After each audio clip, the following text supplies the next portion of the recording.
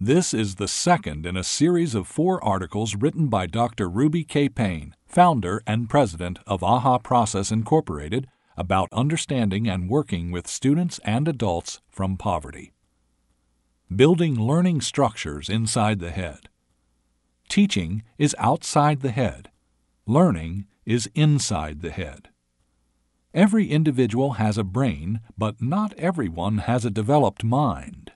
The work of Ph.D., an Israeli educator who successfully worked for nearly 50 years with students whose mental development was delayed, developed mental prowess through a process of mediation. Mediation involves 3 things: pointing out the stimuli, what the individual is to give attention to, giving it meaning, and providing a strategy. Mediation occurs through language and direct teaching. Mediation builds learning structures in the head, which allow the learner to accept and process the information. A teacher can teach a perfect lesson, but if the student does not have the structures for accepting and using the information, a great deal of the lesson is lost. Through direct instruction, the undeveloped and underdeveloped parts of the learning structure can be built. There are 4 structures that must be inside a head before a learner can accept the information. These 4 structures are: 1. A structure for data and a structure for the discipline. 2. Cognitive strategies or processes. 3. Conceptual frameworks. And 4. Sorting mechanisms. The first structure. The first structure is an organized mechanism for data. In an analogy to a house, it is the studs and foundation, the very things that hold the structure intact and make it a structure. In an analogy to a computer, it is the hardware itself. It is the organ of the brain that accepts data and structures it. Everything in the universe has structure and is, to a certain extent, defined by that structure. The mind is, to some extent, defined by the brain. In addition, a student needs a structure for each discipline.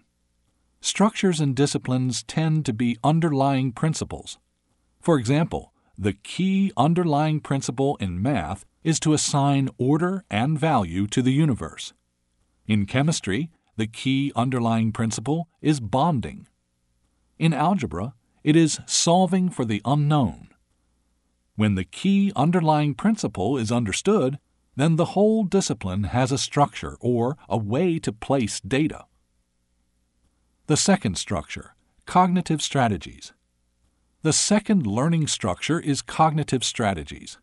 Ph.D. identified several strategies or processes that an individual must successfully have in order to deal with any piece of data. Ph.D. found that students missed much of the original data, up to 50%, when the cognitive strategies were not fully or only partially developed. These strategies are analogous to the infrastructure of a house: the plumbing system, heating system, electrical system, sewage system, etc. In a house, it is when the systems are not working that we realize our reliance upon them. In a computer, these strategies are analogous to the software. Any individual who has worked with a malfunctioning software package knows the importance of this part of the structure. Ph.D. identified student characteristics when these strategies are missing.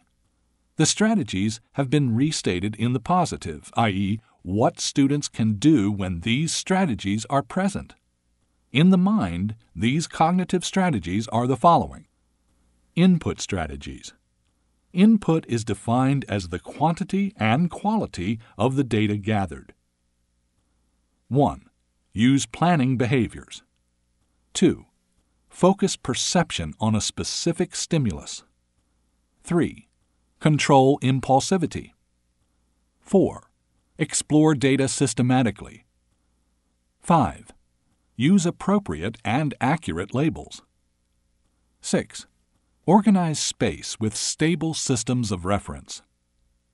7. Orient data in time. 8.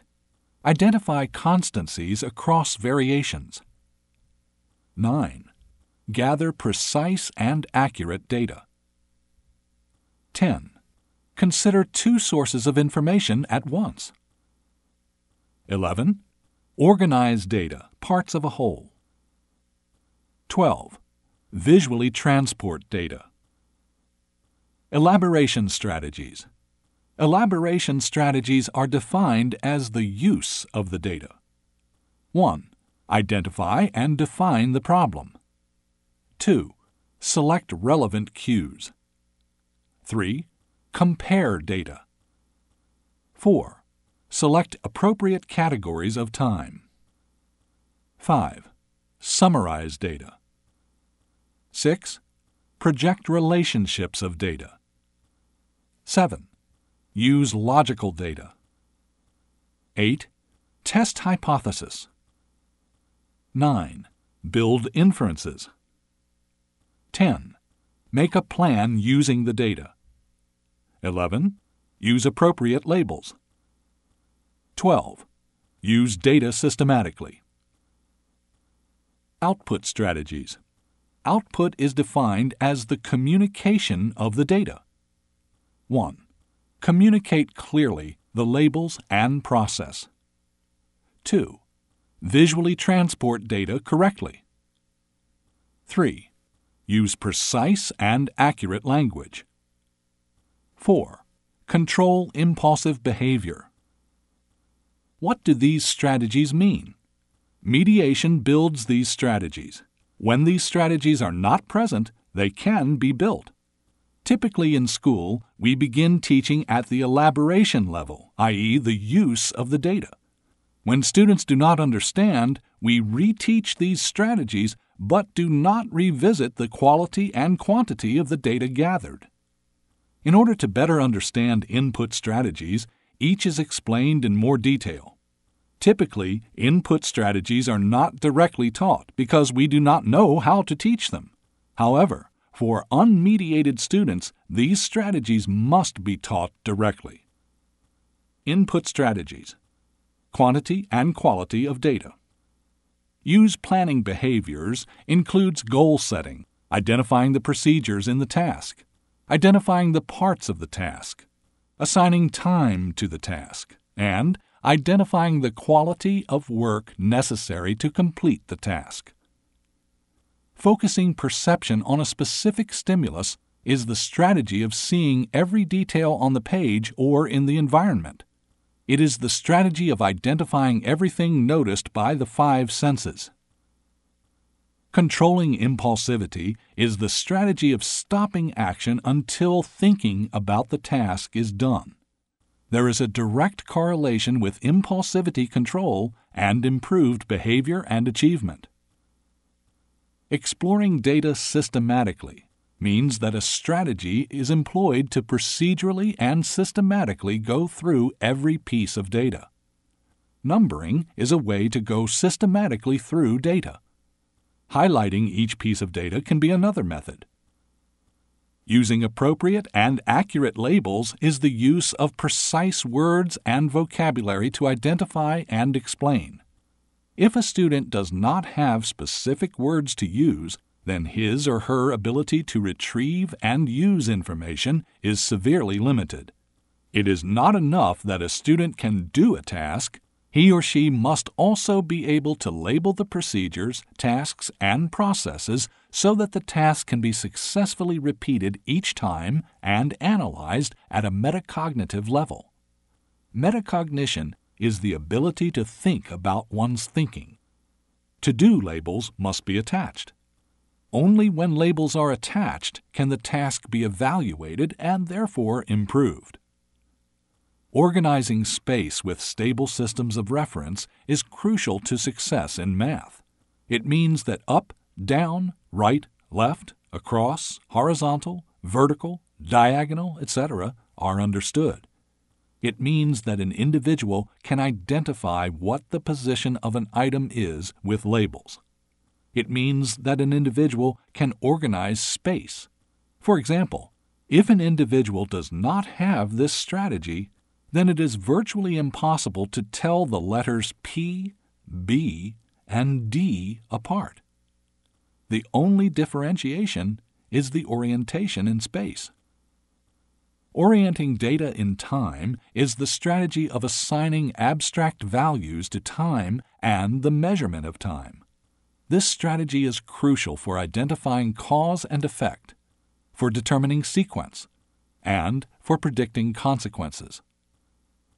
Identifying constancies across variations is the strategy of knowing what always remains the same and what changes. For example, if you do not know what always makes a square, you cannot identify constancies. It allows one to define things, to recognize a person or an object, and to compare and contrast. This strategy allows cursive writing to be read with all of its variations. Dr. Payne asked a group of 5th grade students she was working with this question: "If you saw me tomorrow, what about me would be the same and what would be different?" Many of the students had difficulty with that strategy. Gathering precise and accurate data is the strategy of using accurate labels, identifying the orientation in time and in space, knowing the constancies, and exploring the data systematically. Considering two sources of information at once is the strategy of visually transporting data accurately, identifying the constancies and variations, and exploring the data systematically. When that is done, then precise and accurate labels need to be assigned. Organizing data, parts of a whole, involves exploring data systematically, organizing space, identifying constancies and variations, and labeling the parts and the whole with precise words. Visually transporting data is when the eye picks up the data, carries it accurately to the brain, examines it for constancies and variations, and labels the parts and whole. If a student cannot visually transport, then he often cannot read, has difficulty with basic identification of anything, and cannot copy. Elaboration and output strategies tend to be fairly well understood in schools because that is where the teaching tends to occur. Feuerstein developed well over 100 instruments to use to build these strategies in the brain. The third structure, conceptual frameworks. Conceptual frameworks are the part of the structure that stores and retrieves data. In the house, it is analogous to the rooms.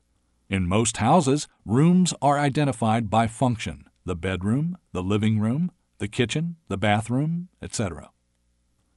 These frameworks need the general or abstract words so that categories can be made for information, like the files in a computer or the rooms in a house. Development goes from the specific and concrete to the abstract and general. At least two quick ways are available to diagnose the development and accessibility of conceptual frameworks. First, if a student gives an example rather than a definition, you know that the concrete part of the framework is available, but the abstract part is not. To store much information, abstract words are necessary to assign and label the categories. Casual register has very little abstract terminology, so students who do not have access to formal register have difficulty with assigning things to categories. The second way to diagnose conceptual frameworks is whether a student can ask a question syntactically. For example, the student will ask, "Don't you have any more?" If a student makes a statement but tonally infers it is a question, such as, "You don't have any more?" then a high probability exists that the student has a low reading comprehension score, and the student is unable to access the stored information with any repeated success. If you have a student who cannot answer the test questions unless they are exactly the same as the review questions, then you have a student who cannot access their conceptual frameworks or files. Quite simply, if a student cannot ask questions syntactically, his ability to learn is significantly reduced because he cannot identify what he does not know, nor can he systematically access what he does know. There are several ways to build in conceptual frameworks, but one of the most successful methods is reciprocal teaching by Anne Palanzar. Another successful method is to make students write their own multiple-choice questions using question stems. Vocabulary development is yet another. The publication Tactics for Thinking by Robert Marzano and Daisy Arredondo has several activities that assist in this development. The fourth structure, models for sorting. Before any data can be stored so that it can be found, some method for sorting the data must exist. Sorting the data simply means identifying what is important and what is not important. Sorting the data is analogous to the door on the room. It is what allows the entrance and exit to the file. On the computer, it is the click of the cursor on the file or the pathway. Students have difficulty sorting information, particularly non-fiction text, because we do not teach how to sort important from unimportant, except as a summary skill. Furthermore, if the student uses a random episodic story structure, memory is often assigned on the basis of what has emotional significance. Because many students do not have a method for sorting information, they try to remember as much as possible, which is very ineffective. Skilled learners sort text by the organizational pattern or structure of the text. For example, if an article is about the causes and effects of the Civil War, then the reader would sort for causes and effects. If the text compares and contrasts a given topic, then the reader would want to remember what was alike and what was different. We have given students graphic ways to organize their writing, but we have not given them the models to sort text. Basically, the majority of text that students see in schools can be represented by one of 5 models. Students are simply taught how to identify the 5 models and sort text with the 5 models. In addition, other teaching techniques are available to assist with sorting. Project READ has several good ideas. The 5 models to use for sorting. In order to remember, the mind must sort through information and store what is important and discard what is not important. In order to remember the important parts of text, the mind needs to sort against the structure of the text. We have traditionally used graphic organizers to help students write text. Being able to sort the important from the unimportant during reading is the flip side of that coin. Using models to help students sort text gives them a way to remember organizational patterns and to identify what is important. The graphic organizers need to be simple so they are easy to remember. Examples of 5 models to use for sorting are 1. The hand, for topical or descriptive organization. 2. An automobile, for fiction story structure. 3. A ladder, for a narrative or how-to information. 4. A cross, for pro and con, advantages and disadvantages, or cause and effect. 5.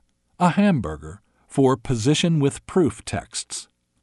Any 5 can be used. Most text that students see in school fits one of these patterns.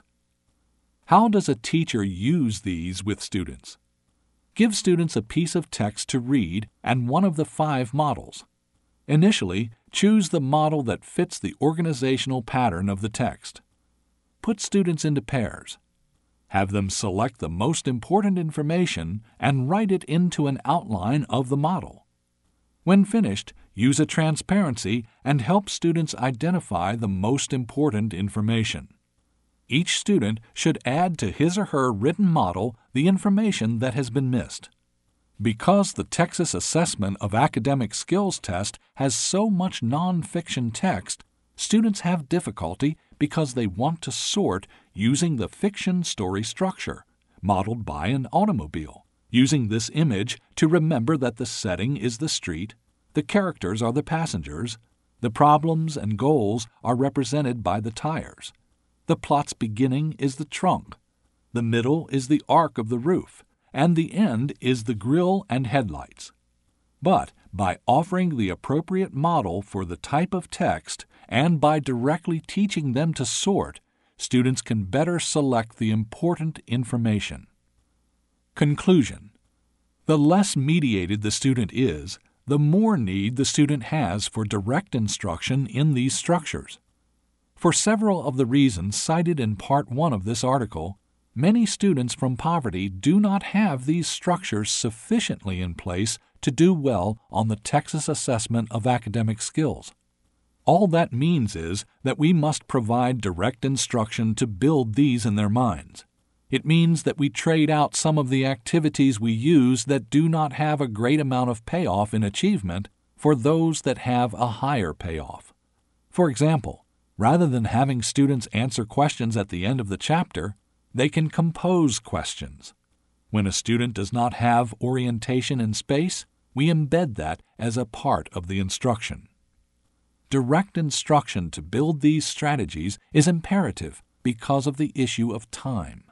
Historically, the reason individuals hired teachers or tutors was to provide the learning more efficiently than the individual could without assistance. Trial and error, as well as experience, can be valuable teachers, but they take more time. It will be from our interventions with the learning structures that greater strides in student achievement will come. Students who have been traditionally successful in school came to school with learning structures. We built our traditional instructional design around the notion that these would be in place. But these structures can be built. Someone built them in the minds of students who come to school ready to learn. At school, Feuerstein built them successfully into students who, at 12 and 13 years old, did not have them. As we reframe our instruction to include their construction, student achievement will increase.